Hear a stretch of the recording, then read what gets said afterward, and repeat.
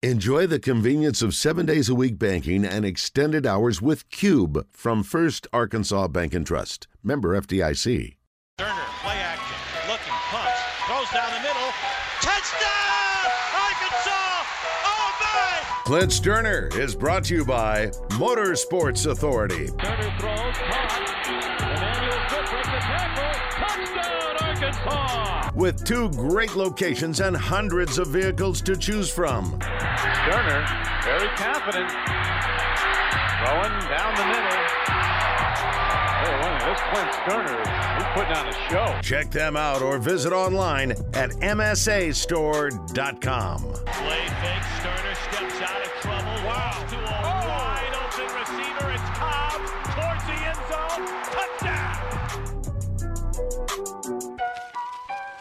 All right, well, let's bring him in on what could have been a lot different kind of Monday. Luckily, Arkansas wins at 38-27. Welcome, Clint. How are you?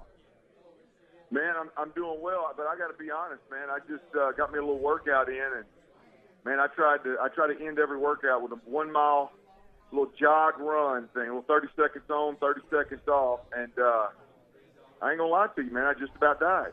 Y'all just about lost me on this last one. I'm not gonna lie, it hurt. Well, I'm glad you survived. I always do cardio first because that's my least favorite thing in a workout, so I just try to knock that crap out early. That's awful. Yeah, I'm with you, man. And there used to be a day when I actually enjoyed it. I look forward to it. Now it's one of those where, boy, it's a dread, but I got to get it in because Father Time gets more and more real as we get closer and closer to the long dirt nap, brother. So I got to get some work in. Yeah, you got a kid to raise, so you got to stay healthy, my man. So yeah, ain't that the truth? The motivation has changed a bit. No doubt. So, obviously not exactly the way we had hoped it would play out, but the good news is it finished the right way. And I sat up here last week, and not in a cocky way. I just said, Arkansas should be able to beat this team no matter what happens because of the depth, because of the, scholarship additions, because of the talent of the offense, and you should be able to outscore them if you have to. And I figured that, Missouri State would get some of theirs. And then you turn it over 3 times. You don't force any, and that's the kind of thing that can be an equalizer in the game. And yet Arkansas still wins the game by 10 points. So I'm not discouraged necessarily, just you survive comfortably what was a bit of an egg lay for Arkansas to me. Yeah, Justin, look, I think when you look at teams that make, a run of 9 or 10 games and maybe even more if they can get lucky along the way, you have a game like that. You have a game where you got to sneak by somebody and you don't play your best ball and you end up getting away because you just have better dudes. You got the KJ Jeffersons and the Rocket Sanders and the Drew Sanders and Bumper Pools and then you had a couple of young guys obviously contributing there late on the defensive line. So I mean you just had better dudes and it ended up in a 4-quarter game. It ended up in your favor and you being able to take advantage of them down the stretch. But this is one of those games where I've used that phrase a lot. I use it a lot down here in Houston when they do win a ball game, and it's like, well, they got lucky with one. It's the old don't ignore in victory that you wouldn't in defeat, and I think that's the case this week. That should be written on the walls in the locker room. At FFA right now with Sam Pittman. I mean, there's a lot of things that these guys have to get better at. It's easy to sit there and say, well, we turned it over on offense. And, on defense, we didn't have, we're down 3 defensive backs, and Bobby Petrino's on the other side of the field. He's one of the greatest offensive minds in the college game. It's easy to explain it away, but in reality, you just got to play better if you're going to accomplish the goals that you set out to accomplish this year. You got to play better. For sure, and there were a lot of positives. I mean, again, they did. Get a punt return for a touchdown, and Rocket had a ridiculous day where he's now in the conversation for the Heisman Trophy if Arkansas does pull off one of those magical runs you're talking about. But there are obviously some issues on the defensive side, and injuries have been a big talking point for that. How much do you think Slusher will make a difference if he comes back? And obviously they're missing Ladarius Bishop too. Maybe he's less impactful if he returns, but how much of a difference do you think Slusher makes? Look, I think he makes a big difference. I mean, you're talking about a guy that's got some pelts on the wall in terms of experience. You're talking about a guy that when he is on the field, he jumps off the screen as we watch it. I mean, it's not just, being a good tackler and being where you're supposed to be, but he's violent when he arrives. And It's the different for me. It's the difference of, you could put a good linebacker in for Bumper Pool, but he's not going to be Bumper Pool, right? Why? Because he flies around the field recklessly. He arrives violently. He tackles well. It doesn't matter if it's a linebacker. I mean, it doesn't matter if it's a tight end or a receiver or a running back. He's a good matchup. He can rush the passer. They just do so many things. Like, you don't replace those guys. So I think Slusher's one of those guys. I think he's a better player than I know I give him credit for, because every time he's on the field, he pops. He jumps off the screen. He shows up. So I think it'll be big for him, especially against this offense at A&M. Right now, A&M's got some really good, young, talented receivers that I think are going to give Arkansas secondary fits. But they've got a slot receiver in Anaya Smith, and they've got a running back in A-Chain. Those are your two dudes. Those are the two guys that if you can contain them and put it in the laps of the quarterback, put it in the laps of Jimbo Fisher having to call a creative game, then you got a chance. And so not only is he a really good player that flashes no matter who you're playing, this week you got to have a safety that can track a slide. You got to have a safety that can come down and erase problems up front if the running game pops. And A&M's definitely going to challenge Arkansas in that respect. So Slusher would be big to have back, Justin. All right, let's talk about play calling a little bit. And Coach Briles has done a great job, helping KJ develop as a starting quarterback. Also has, look, they've had a productive offense without a doubt the last couple of years. But we do have to talk about what was one of the most head-scratching calls we've seen in the last, I don't know how many years. I mean, certainly predating. Have you ever seen a 4th and 9? I don't want to mention any coaches before Sam Pittman. Coach Nutt used to call that draw play a little bit, Clint, on 4th and 9. I've never seen a run up the middle on 4th and 9 in my life. Anyway, Clint, before you comment, let's get Coach Pittman's thoughts. Yeah, if you're going to make it a 4-down deal, that's fine. But Coach Pittman's thought on the 4th and 9 play from the game. We've got a couple of comments on that. We ran it on 4th and 9 is exactly what happened. He turned around, he handed the ball, and he ran in there for about 5. And then the official come up, and he goes the other way. And Missouri State's team came out, and they started hauling butt down the field. We thought that we had them in 2 or quarters, and we thought we could surprise them and get them in there. And it was a run-to-run where basically we can hand it or KJ can run it, and it didn't work. And that's the honest goodness truth. I wish I could tell you that we had a pass on and something happened. That's the truth, though, but it didn't work. It certainly didn't. It did not work, and that's unfortunate. Clint, what'd you think of the play call? Yeah, what would you like to have seen him do there? It was a terrible call. I mean, it was a terrible call, flat. I mean, I think Kendall Briles would tell you that. I think in a roundabout way, Sam Pittman told you that right there. I mean, it was a terrible play call. There's just no excuse for it, and I think they probably overthought the situation at that point in time. And when you got a guy like KJ Jefferson, and really, I mean, KJ was stretching the field nicely in terms of throwing the ball down the field. It was the underneath stuff that he was struggling with, and you call a pass play in that situation, and then in worst case scenario, KJ Jefferson keeps it, scrambles, and go get you a first down. But it was a terrible call. I mean, I watch a billion football games a year, and the best play callers in America make some bonehead calls sometimes. That was one of them. They overthought that, and I'm sure Kendall Briles, if he talks to the media this week, he'll tell you it was a badass call. Period. I thought there might have been – this is the only thing I could give. I was like, maybe there was a miscommunication, and maybe there was a play called – I don't know, Clint, you know all the wild play call names, but I was like, maybe instead of saying hawk, they said eagle, and something got miscommunicated. It was supposed to be a throw to the flatter, maybe to the tight end, and instead they ran the ball up the gut. I was like, something – I want to give them the benefit of the doubt because it just was so bizarro world. Look, here's the deal I think it was just a terrible call. I mean, I'm sure they appreciate you trying to give them the benefit of the doubt. But here's the deal is, what you would like to see in that situation is, KJ Jefferson at some point in his career has to go, wait a minute, wait, what are we doing here?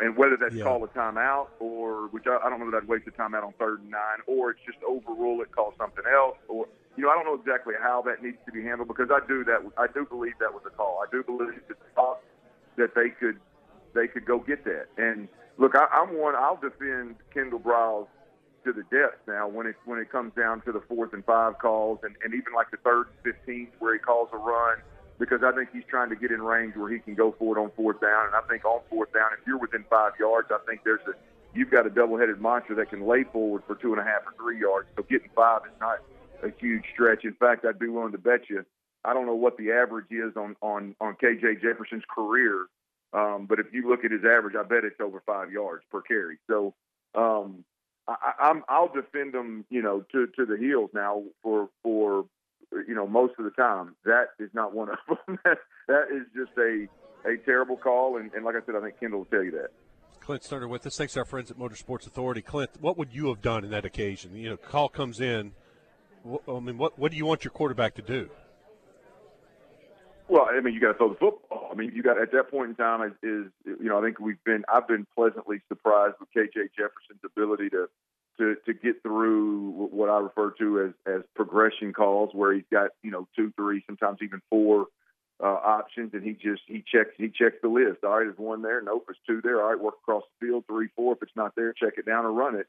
I think he's it's a small sample size, but I think he's done that this year better than we've seen him do it in his career. And so, I would have felt comfortable doing something along those lines. Guys, look, I'm not. I'll be honest with you. The Matt Landers kid is the one that I think ends up really helping this football team. He's already clearly he went over 100 yards. He had a great game, but I'm talking about in Traylon Burks types of ways. He's the guy to me that is the 50-50 guy. He's the matchup problem in the red zone.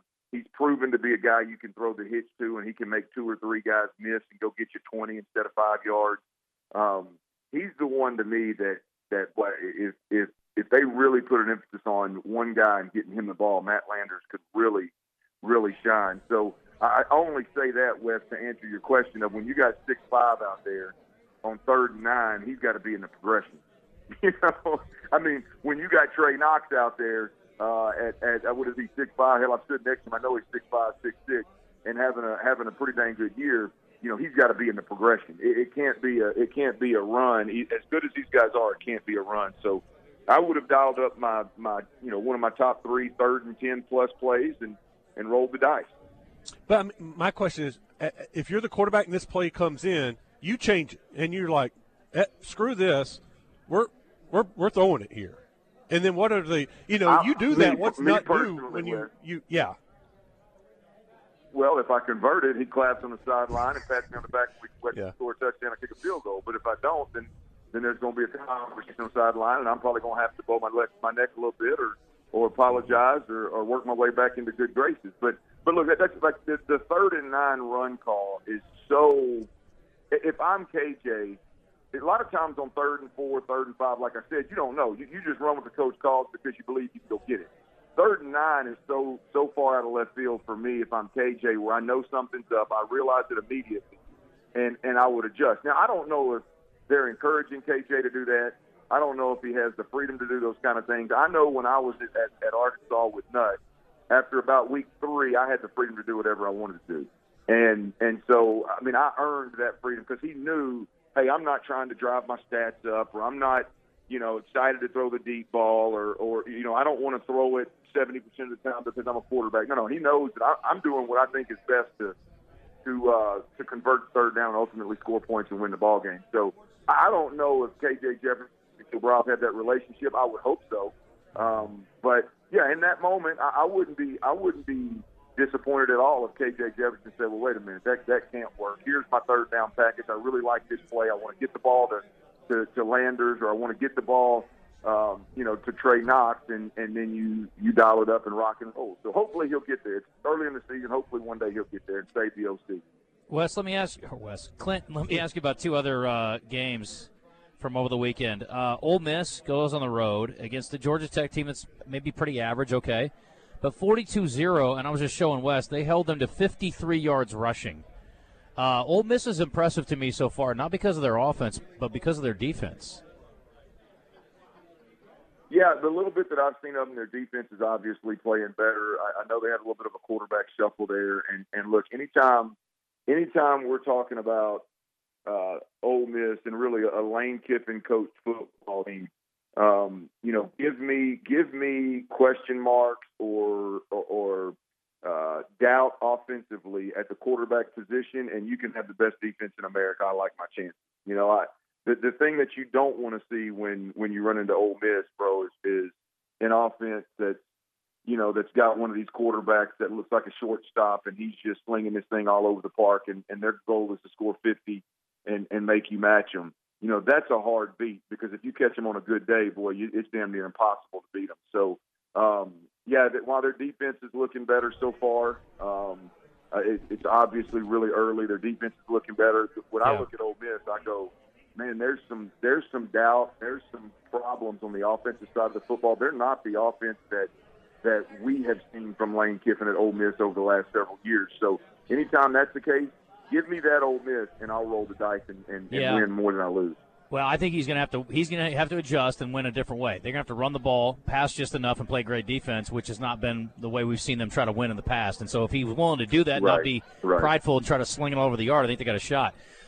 Okay, then the other one, I saw you get in a debate on Twitter with some knucklehead about the Auburn situation. And look, we've had guys that are close to the Auburn program that have poo-pooed the whole story about the bringing the girl in with him and that whole nonsense. But the bottom line is, I don't care about any of that. They're struggling, and he's already on a hot seat. And then they go out and get smoked at home by Penn State, 41-12. Is this the beginning of the end, or can they right the ship, you think? No, I think it's the beginning of the end. Because, look, until they win ball games and until they overcome adversity, I think there's things that need to be talked about. I mean, whether it's true or not, Brian Harsin was in hot water over that particular situation. And that's dysfunction at its finest. They let go of their AD, or he bounced, whatever reason. Right before the season started, or hell, maybe it was even during the season. That is dysfunction at its finest. Hell, an AD that's a buddy of his, I think it's an AD at a different school. This guy's got a job at a school as an athletic director, tweeted, congratulating the guy for getting out of that terrible situation at Auburn. Their quarterback goes out, and I don't know if the charge stood up or not, and in terms of a DUI or getting caught, out and about running the streets shortly before the season started, or again, maybe I was definitely in camp. I think he was competing for a starting job. I mean, those are all things that are considered dysfunction when you're a 500 football team. They're all considered dysfunction until you come out and you win football games and you prove everybody, hey, it wasn't dysfunction. It was all just smoke. We were behind the scenes. We were working.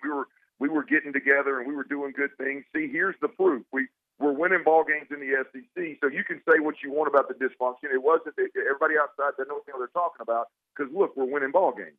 But when you go out there and that happens in the offseason and you miss the bed and you get absolutely embarrassed, and the product on the field is not what it was a year ago, and meanwhile your quarterback that you ran up out of town has the game of his life out in Oregon versus BYU, I mean, those things are going to be talked about.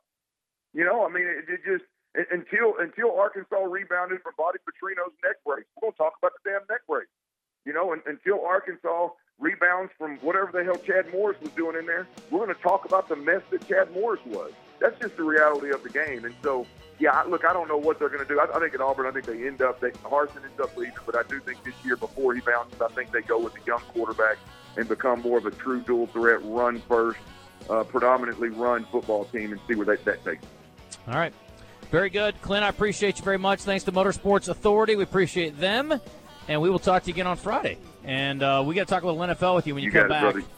How about my man, Cooper Rush? Cooper Rush, yeah. Little Red. Impressive, yeah. Grace Jr. Ginger Nation, baby. Ginger Nation. Y'all be good now. Go home. All right, buddy. Thank you.